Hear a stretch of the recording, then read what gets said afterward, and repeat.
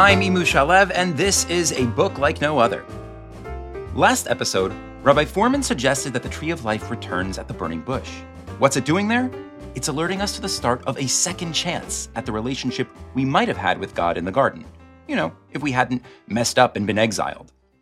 This second chance comes to fruition at Sinai, where, in place of the tree, we receive new means for connecting with God. God's words, the Torah. But while the means are new, the method for connecting is the same as in Eden. The Tree of Life has to come first. We were supposed to approach Sinai nechmad limar'eh. First, just behold the wonders of revelation. Just be with God, listen to his voice, and embrace him as Yud-Keh Vav-Keh. Only, just like in Eden, things don't go exactly as planned. God invites us up Mount Sinai for an unprecedented, holy Tree of Life moment. We get scared and decline the offer. And that brings us up to speed. That's as far as Rabbi Fohrman and I got last time. Which leaves open a lot of questions. Did we learn our lesson from Eden or not? How does our relationship to Torah continue from here? If Sinai was a Tree of Life moment, what about the Tree of Knowledge? It doesn't seem right to say that it stays off limits. We clearly do gain access to the Torah's laws and guidance. But if, even at Sinai, we can't seem to fully embrace the Torah as a Tree of Life, how are we supposed to benefit from it as a Tree of Knowledge without repeating the disaster of the garden? Without the Elohim in us taking over and blocking out Yud-Keh Vav-Keh completely? Lucky for us, at the end of last episode, Rabbi Fohrman admitted something. The return of the tree at the burning bush is only half the story. We're not meant to have all the answers yet. Remember, there's two trees. I want to suggest that what was one tree in the garden with two faces, a tree of life and a tree of knowledge, in a way almost splits into two different trees once we re-meet the tree. One of those trees is the burning bush, but there's another part to the story. Now, I know what you're thinking. The tree you always thought was two trees, but Rabbi Fohrman and I just spent this whole podcast convincing you is one tree, is actually two trees? If that's confusing, think about it this way. Inside the garden, where God's unity is manifest, the tree is a unity. Outside the garden, in this fragmented world, Rabbi Fohrman's suggesting the tree kind of does split in two. It returns in two parts, in two different stories. The burning bush is one of the stories. That's where we re-encounter the Tree of Life. But we're still missing the Tree of Knowledge, the forbidden fruit. And so, to really understand Revelation and its relationship to Eden, we have to uncover the rest of the story. We have to find those missing fruit. So, how do we do that? Well, the answer is the exact same way we found the Tree of Life. We need to pick up our magnifying glass and follow the evidence. Remember the key evidence we've seen so far for the tree coming back? It's based on the imagery that the Torah gives us the last time we see the tree, at the end of Genesis chapter 3. Let's just review what that looked like. The tree was being guarded by two angels wielding a fiery revolving sword. And Rabbi Fohrman's theory is, where that imagery returns, there lies the tree. We saw a lot of that imagery at the burning bush. And that's what made Rabbi Fohrman suggest that the tree return there. But we actually didn't find everything we were looking for. We've got the fire, we've got the tree in the form of the bush, but we're missing an angel, and we're missing a sword. So to complete the set, we need to find the missing angel and the sword. And Rabbi Fohrman's bet is, wherever we find this pair, that's where we'll find the second half of our story. And of our tree. If you think about the journey of the Exodus, where does the journey from the Exodus culminate? It doesn't culminate at Sinai, it culminates when we get to the land, right? And fascinating, when we get to the land, who do we meet? Just on the cusp of getting to the land, we meet an angel with a sword. Oh, yeah. Joshua, there's an angel and a sword. But there's no tree. There's no tree, and there's no fire. In other words, if you blend both stories together, the angel and the sword of Joshua, together with the other angel without the sword, but with the fire and the tree, aka the imagery we saw at the burning bush, and overlay them on each other, you have two angels, sword, fire, tree. So I've been around the block with you, Rabbi Foreman, multiple times, but never before, when you show me intertextual parallels, are you saying, oh, this story is connected to this story, but let me borrow a word from the third story, and I'll take another thing from another story. How are you allowed to overlay two random stories? Because they're not random stories. Let's go into the story of that angel in Joshua 5. Deal. Okay, so quick primer on Joshua 5. The people have just crossed the Jordan into the Promised Land. And before we get to the angel and the sword, we're told a little about those very early days in Israel. The first thing that happens is God comes to Joshua commanding that all the males be circumcised. See, the whole time that they were in the desert, they hadn't performed any circumcisions. But there's something a little strange about how these circumcisions are done, something reminiscent of the burning bush. And that was Rabbi Foreman's first clue that these stories are related. They're circumcised, interestingly, with charvot tzurim, these swords made out of rock. I mean, who circumcises with a sword? It's almost as if the cherev is back. Oh, by the way, charvot tzurim, so the sword is back, but tzur is also back. But am I wrong here in saying the last tzur was also at the burning bush, right? Like I remember right after the burning bush. This past year, we worked on a course that you taught on Moshe and Tzipporah at the inn. So there's a circumcision in that story too. Moshe had not yet circumcised his son, and God encounters him, and he tries to kill Moshe until Tzipporah, his wife, actually I think she takes a tzur, right? She takes a rock, and she performs a circumcision. So there's already here a connection, right next to the burning bush story is a circumcision story with a tzur, and here. This is a circumcision story. Right, so it's almost like the Bible is tipping you off through, right? It's saying, okay, do you remember a circumcision story with a rock sword? There's only one other circumcision story with a rock sword. Happened right after a burning bush story. And that was at the beginning of the journey. The very beginning of the journey of the Exodus is the burning bush. And right after that, there's this circumcision story in a rock sword. And now at the very end of the journey, where the journey is basically up, and they're at the gates of Jericho, here comes the circumcision with a rock sword. So that was one point of connection, but I doubt you're surprised to hear there were more. Now, along with the circumcision with a rock sword, the people, what do? They offer a Pesach offering. Oh, well, go back to the burning bush. Like, that was the burning bush starts this journey, right? And where does the journey really begin? The journey actually gets underway physically with the Pesach offering. And now the journey is ending with our rock swords and our Pesach offering. So let's keep on reading. Verse 10. Okay, Vayachanu b'nei Yisrael b'Gilgal. Israel camps in a place called Gilgal. Vayasu et haPesach ba'arba'a asar yom ha'chodesh. They do the Pesach offering on the 14th day of the month, ba'erev in the evening. Ba'arvot Yericho, in the plains of Jericho. Vayochlu me'avur haaretz, and they eat from the produce of the land. Mimochorat haPesach, the day after this Pesach offering. Matzot v'kalui, matzah and parched grain. Be'etzem hayom hazeh, on that self same day. So this is an epic verse, right? They had never eaten from the produce of the land, right? They've constantly been promising them. Yes, isn't it interesting, Emu, that if we're right about this journey being a journey to this tree, right? And if we're right about the first time you encounter the tree, it's a tree of life, but the second time you encounter the tree, it's a tree of knowledge. In what way does the tree of knowledge express itself? What part of the tree is the tree of knowledge part of the tree? Fruit. It's fruit. Right. So, wow, very interesting. Wow, that's weird. So, sorry, you mind? This is I'm excited. The first time we saw this bush, and the mental image of a burning bush is it's just it's really all bark. It's all branches and nothing else. Right. There's no fruit on a bush. That's right. And so right, it's tree of life without any fruit. Now we're almost like we're getting the fruit without any tree. Exactly. This is the missing tree, the fruits of the land. Fascinating. You can hear how excited I was.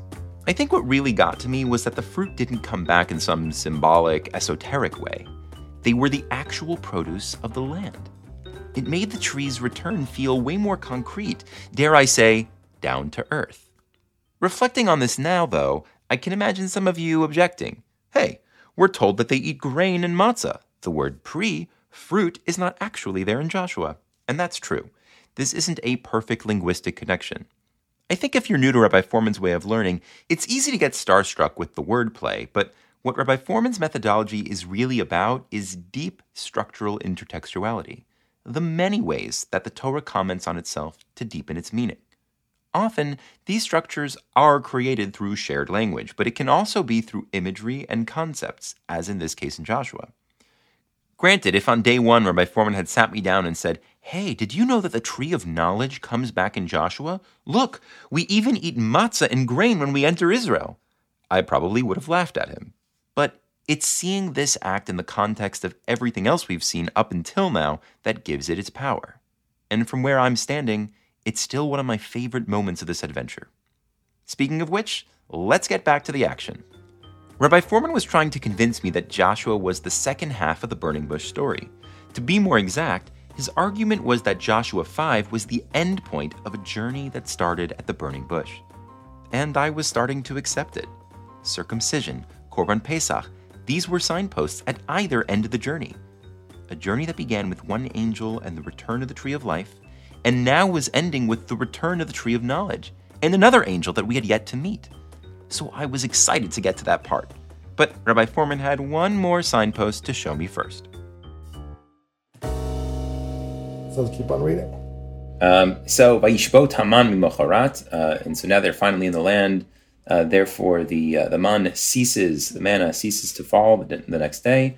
Ve'ochlam me'avor haaretz, inasmuch as they're now eating that which the land is producing. V'lo haya od livnei Yisrael man, and there was no more manna for the children of Israel. Vayochlu mitfuat haaretz Canaan, and they are now eating from the produce of land of Canaan. Right. So finally, there's no more manna. The manna started way back. Not quite at the burning bush, of course, but at the beginning of the Israelites' journey through the desert. And now, it was ending. So that was signpost number 3, that this journey too was ending. And as we were slowing down to appreciate it, I noticed something. Oh, that's actually kind of funny. The double entendre here. Sorry, I cut you off. No, you go ahead. No, I'm just seeing Vayishbot Haman mimocharat is such manna language. It is. Right. Right. The very first laws, the actual laws that we get, are not the 10 Commandments. They're laws that came along with manna. And what were they? Well, the main law, right, one of the ones that are easiest to remember, is the law of Shabbos. Which is being, as you say, a double entendre, alluded here with Vayishbot Haman. Wouldn't it be a nice, cool joke if the way the man went out was with the word Shabbos, which is the way the man went in? So what do you mean by that? Explain. Right. Yeah, so the law that was eventually given with the manna was that they were allowed to collect every day. But the manna did not come out on Shabbos. They were given a break from their free food, right? As if the collecting of free food was so onerous. That was the first introduction of Shabbat in the legal sense.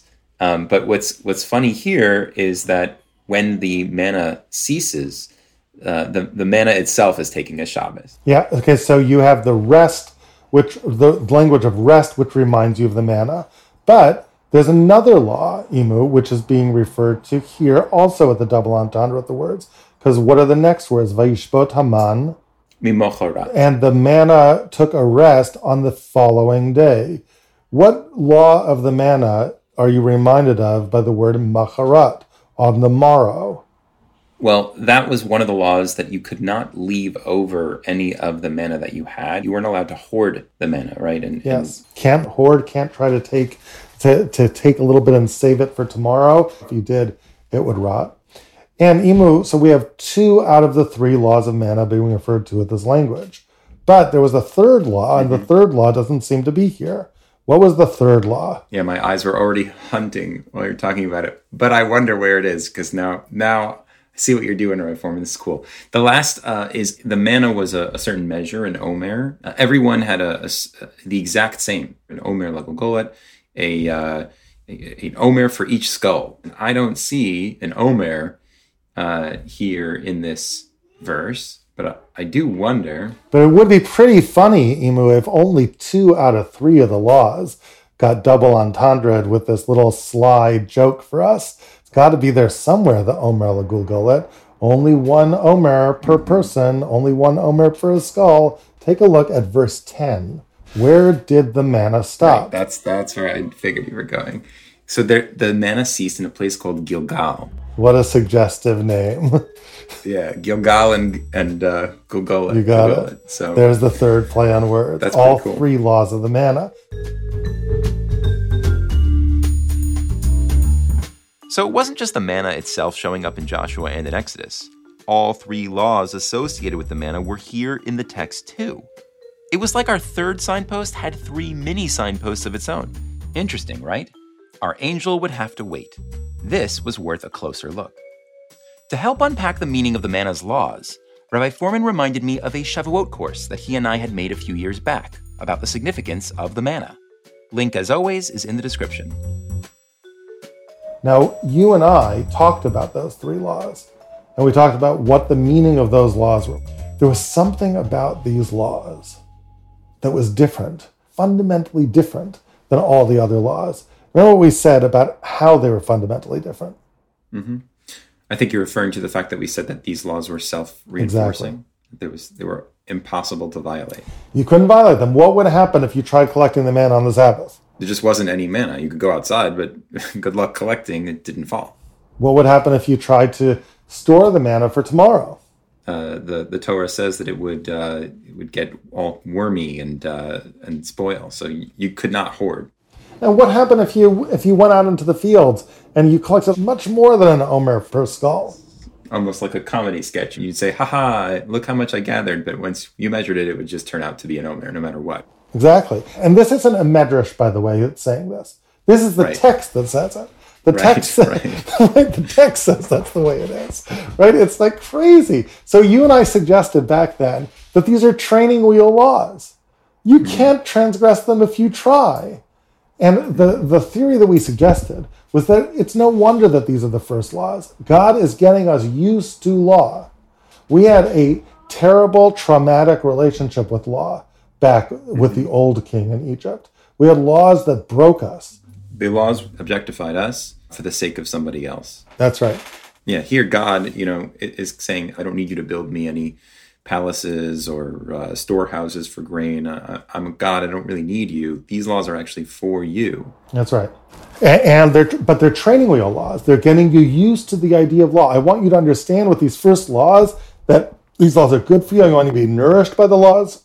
Why? Because I got a whole bunch of other laws coming, and you need to not be traumatized by them. Get used to these good laws, the bad laws. Well, the idea is extrapolate from these laws that laws are good for you.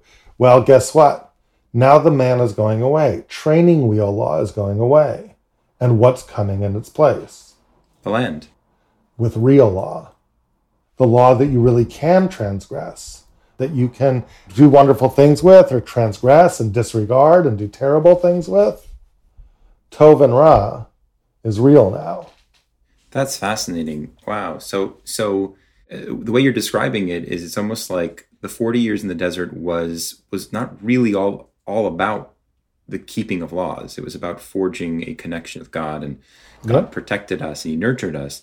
But right here, in just the span of a few verses, boom, boom, boom, you've got a nation performing a mass circumcision, a nation performing mass Pesach offering. Mm-hmm. And then you have the nation reaping the first fruits of the land. Yep. This is the beginning of a fundamental transformation in our relationship to God's word. Right? Think about it all the time in the desert. We read the Torah, and what is it said over and over? Ki tavo ela aretz. When you come into the land, you're going to do this. All the time in the desert, it's not relevant. Why is it relevant? It's relevant because it's your word. I love your word. I'm enriched by it, but now it's real. You're coming into the land. If Revelation was a second chance at the garden, the details of God's plan B were becoming clearer. Tree of life first, that's Sinai, that's the desert. Tree of knowledge, eating the fruit, that comes second. That kicks in when we come to the land, as signified by the literal eating of the land's produce. But Plan B also had something that Plan A didn't: training wheel laws. Now, in our conversation, Rabbi Fohrman explained training wheel laws in the context of the Exodus. They were meant to help a traumatized people see that God wasn't a power-hungry Pharaoh. But I can't help reflecting on them in the context of the garden as well. Remember, Rabbi Fohrman's take on Adam and Eve was that they did see God as power-hungry. They misconstrued God's command not to eat of the fruit as a power play, and they wanted a taste of that power too. But when they took it, it went to their heads. They nearly put the tree of life in danger. So here we are, centuries later, take two, and what does God do? He still wants us to connect to the tree of life first. He still gives us that opportunity at Sinai, but even before that, when we get the manna, it's like maybe he already knows we may not be able to handle that. So maybe this time he meets us halfway. You really want those fruit? Fine. I'll give you a taste, but on my terms. So you understand, these laws aren't about power, mine or yours. But if our relationship to the fruit, to knowledge of good and evil, isn't about the Elohim-like power that it can give us, what is it about? To answer that question, I need to introduce you to our angel.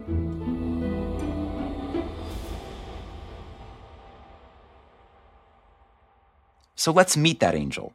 Rabbi Fohrman and I jumped back into the text, starting with verse 13. Right after all these laws, Yehoshua is in Jericho, Vayisa'enav Vayar, and he lifts his eyes and he sees. Is this the same language that you have with Moses in the burning bush? No, not quite, but it's very similar language, right? A sight catches the eye of Joshua, and just like, oh wow, we remember like a person all alone, he sees something marvelous, right? Go ahead. V'hinei ish omed lenegdo, right? And there is a man that is standing against him. V'charbo shlufa biado, and he has a sword that is stretched out in his hand. And there's that sword. Vayelech Yehoshua elav, vayomer lo, halanu ata im litzarenu. Are you with us or are you with our enemies? So here you've got one angel and a sword, and Joshua wants to know, whose side are you on? Almost like, I'm not sure about the sword. Is this against me? Is it for me? Is it reversible? Oh, interesting. It's a reversing sword. Cool. Keep on reading.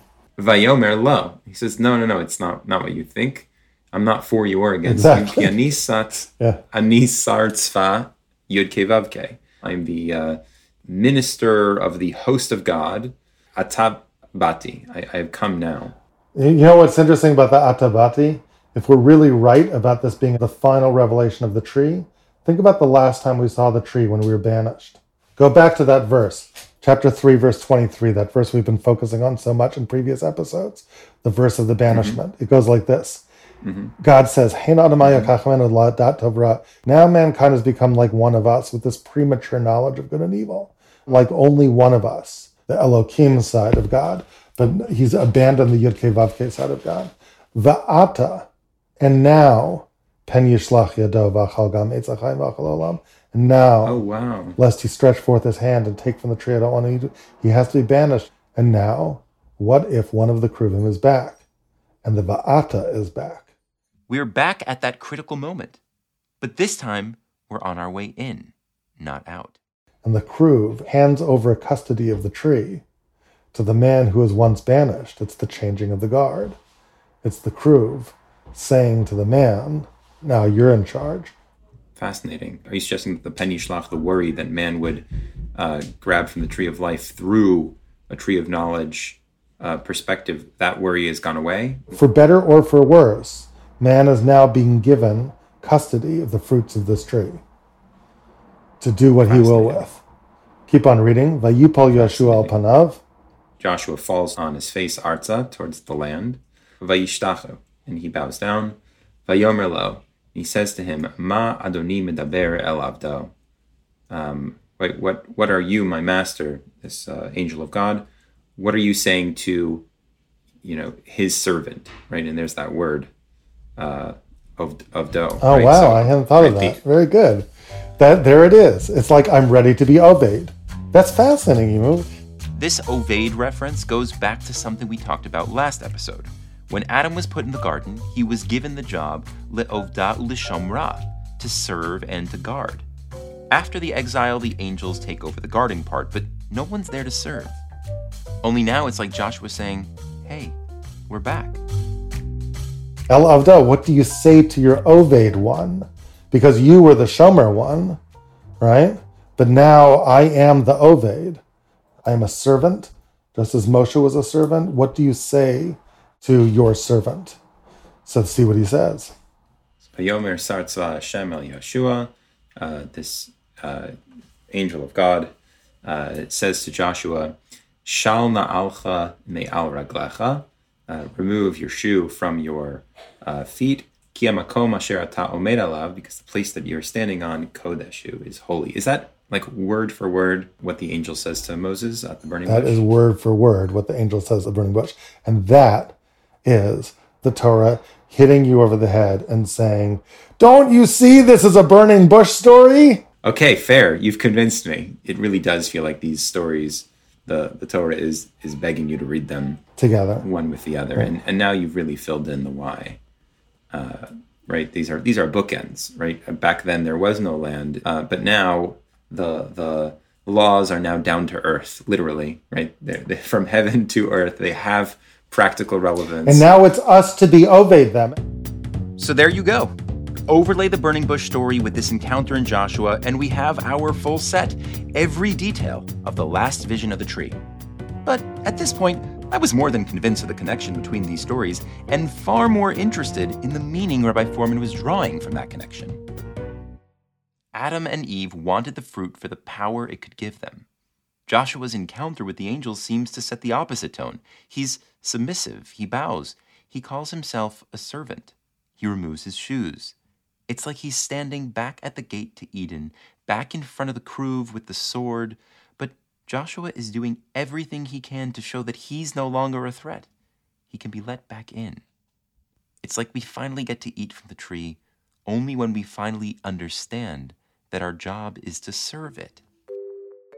But let's break that lesson down for a minute, because to be Oved a garden means to water it, to prune it.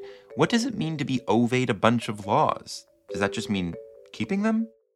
Rabbi Fohrman thought there was more to the metaphor, and to get there, he took a step back to ask a different question. Why was it that after Adam and Eve were exiled, the angels only took over the job of guarding the garden? Why didn't they work the land as well? The implication is that there's something about avoda, working the land, that requires a human touch. But what is that? And what does that teach us about the nature of what avoda is? If I'm God, and if I've got these really handy angel replacements, why don't I just tell them to serve and protect the garden? Right. There's got to be something about angels that makes them unable to serve, and something about mankind that makes them ideal for service. So if we take the spiritual nature of the trees into account now, if we say these aren't just regular trees, but these are trees that represent God's commands. So all of a sudden, service doesn't just mean tilling the ground anymore at some level, even though that might have been physically what it was in the garden, but in some way that's related to some other kind of service. Why might that other kind of service be something that only man can do and not angels? Even just in a biological sense, perhaps avoda is not possible by a angelic being, right? Like man, we have a symbiotic relationship with the plant world, right? Like we breathe out carbon dioxide, which is what plants breathe in. And they breathe out oxygen, which is what we breathe in. Mm-hmm. And I don't know what angels breathe out or in, but it seems like... Right. Angels aren't part of the dynamic. We have this natural dynamic with trees, right? And it's almost like we have this natural dynamic with God's will as expressed in his commands, that, they do something for us and we do something for him. Angels aren't part of that covenant. You keep bringing it back to commands, and that makes me think actually really differently about commands, and I'm curious to see where we go with this. It makes me wonder whether commands are not just about obeying, but they're about relationships. Maybe there's some sort of symbiotic relationship where, in the same way that us and plants sustain one another, perhaps, there's some sort of relationship between us and God that happens through the commands. This idea of a symbiotic relationship with the commandments reminded Rabbi Fohrman of the Shema. not as random as it sounds. The second paragraph of Shema basically describes what the people in Joshua are actually living. It lays out a deal between us and God in the land. If we keep the commandments, He'll bring the rain. But the last verse of that paragraph is really strange. Rabbi Foreman and I had spent some time pondering it last summer, and he was reminded of that now. The verse says that you should do God's mitzvahs, L'man yirbu yimeichem v'yimei b'neichem al adama, asher nishba Hashem l'avotechem l'teit lehem kimei hashamayim al haaretz. So do God's mitzvahs so that your days be lengthened on the land like the days of sky on the land. And if you do the little equation, it sounds like you're like sky. Your days on the land should be like the days of sky on the land. You equals sky.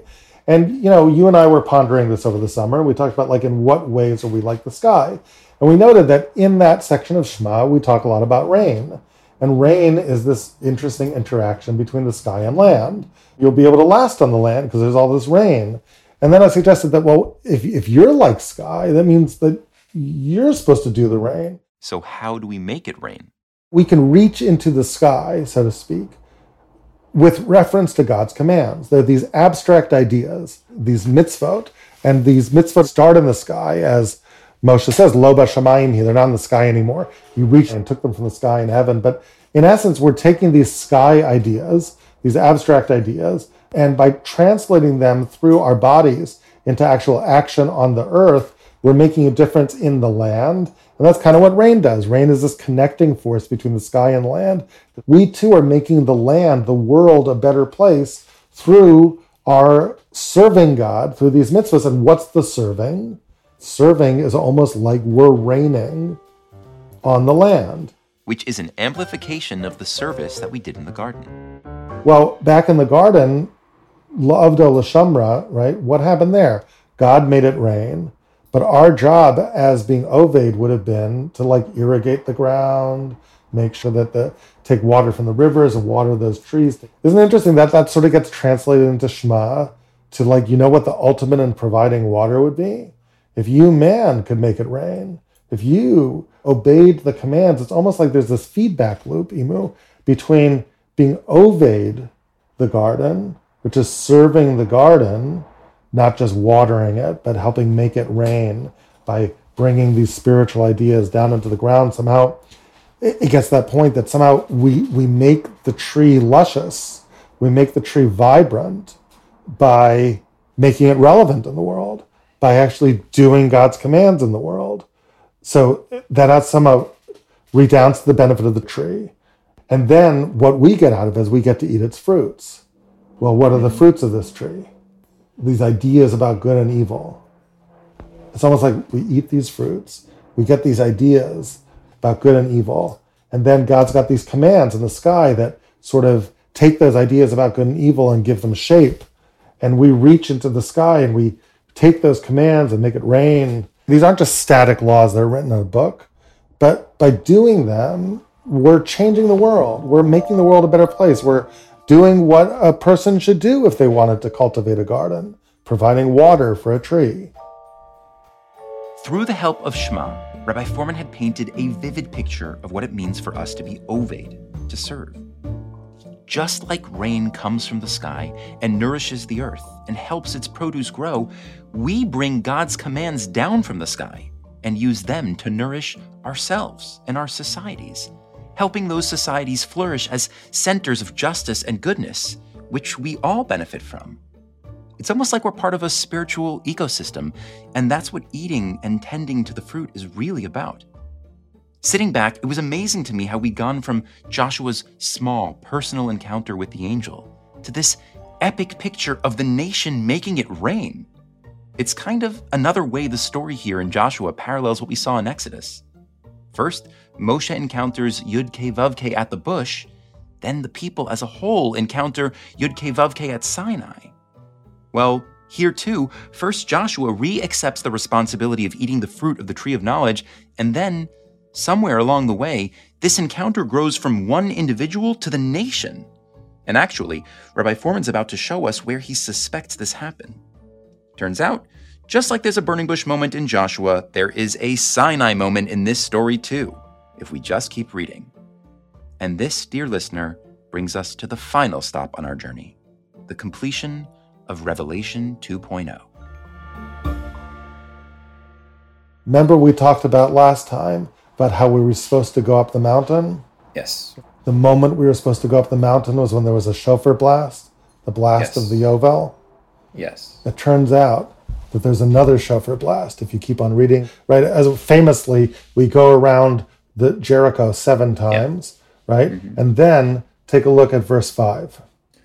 V'haya bimshoch bekeren hayovel, and it was in the, or it shall be in the blowing of the horn of Jubilee of the Yovel, kishamachem et kol hashofar, when you hear the voice of the shofar, yariu kol ha'am teruah gdola, right? All the people shall make a great cry. V'nafla chomat ha'ir, and the walls of the city shall fall tachtel. Ve'alu ha'am ish negdo, and the people should go up. Right. So just like at Sinai, where there's bimshoch hayovel hema ya'alu bahar, here there's a bimshoch hayovel. The people are going to alu on the city, which is crazy, isn't it? Because that seems to say that, right, the mountain of God, which we're saying is Eden, is now going to become Jericho somehow. Exactly. Right. That's what the algebra suggests. Right, and it's like this is God's mountain because this is God's place, because God said, "Okay, I'm the owner of Sinai, the owner of Jericho. This is my garden. You're guests in my garden now," which of course is why it's called the shofar of the Yovel, right? Because what's the Yovel? It's the time every 50 years where we remember, you know what? Maybe we don't really own this land after all, right? There's another owner, right? There's God. And somehow we're hearing these resonances, not just of the burning bush, but at Sinai. And it's as if there's another revelation of the Torah. This is not the revelation of the tree of life. It's the revelation of the tree of knowledge of good and evil. It's the revelation of the practical side of Torah, right? Now you're in the land and you've been deputized by God as the ones in charge now. So now you got to figure out what to do. And now good and evil becomes relevant. Somehow the man who was banished from the last garden and the garden has shriveled because he wasn't there to be oved it, has to fix that, has to come into the garden. Amazing. Beautiful. Gives a whole new meaning to our purpose in life, Israel's purpose in the land. All right, Emu, it's been wonderful. After this whole long journey, we end up where we started, back, ostensibly, in the garden, in God's land. And amazingly, we're finally allowed, nay, encouraged, to eat of the forbidden fruit. You know, so much ink has been spilled over the sin of eating the fruit, how it was the beginning of the end, the gateway into everything wrong with humanity. But Rabbi Fohrman's take is just the opposite. In the right time and the right way, eating the fruit is what we're all working towards. We just need to behold the beauty of the tree of life first. And that is the story Rabbi Fohrman promised you, the story hidden in the setting of the garden, the story that somehow, step by step, text by text, had turned into the story of the Israelites, and I think in many ways the story of all of us, what it means to be a fragmented and imperfect human being trying and failing and trying again to reach the divine. There's really something beautiful about the nuanced and complex relationship we have with God and with Torah that I'd only seen by following this winding path with Rabbi Fohrman, through Gan Eden, Sinai, Revelation, and finally our entrance into the land. But now that we'd come to the end of this story, my mind was reeling with the possibilities and implications of everything we'd learned. What does this all mean for Judaism? What does it mean for me? It was at once very exciting and thrilling and compelling, but also simultaneously really confusing. Because when I looked back at the claims we made, they also felt all over the place. Trees turning into texts, fruits turning into commandments. How does any of that even work? And what really was I supposed to take from it? And strangest of all, in some ways, Torah now felt like a b'diavad, a second thought. Plan B, as we'd called it. So, is that a step up from the tree or a step down? And what does that mean for how I should relate to Torah? Was I supposed to go out and hug a tree? Counterintuitively, the Torah tree connection was interfering with my love of this document. And simultaneously, I was captivated by how Torah may even be more tree-like and how I could help it come to life and blossom. But I wouldn't find clarity on any of this until I sat down with Rabbi Fohrman for one last conversation. Next time on A Book Like No Other, Rabbi Fohrman and I take a step back to reflect on the bewildering relationship we've been seeing between the Torah and the tree, and surprise ourselves to discover there's something we've been getting wrong this entire time. A Book Like No Other is a product of Aleph Beta, a nonprofit media company dedicated to helping people fall in love with Torah. If you like what you're listening to, I'm going to ask you if you can please consider joining the ranks of our paid members at alephbeta.org. Aleph Beta is a little bit of a weird nonprofit. We're almost entirely crowdfunded by people like you. So I just want to make this plea that if this Torah meant something to you, it's up to individuals like you who actually vote with their contributions, with their small donations to say, hey, I believe in this. I like what you're doing. Your contributions go towards teaching and spreading high-quality Torah to as many people as we possibly can. If that mission matters to you, and if you want to support it, it means the world to us. Thank you for partnering with us and enabling us to do this really meaningful work.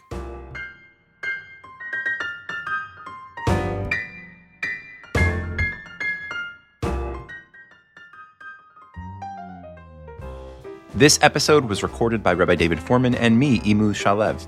It was edited by Tikva Hecht with additional edits by Evan Weiner. Audio editing was done by Hilary Gutman. A Book Like No Other's senior editor is Tikva Hecht. Adina Blaustein keeps all the parts moving.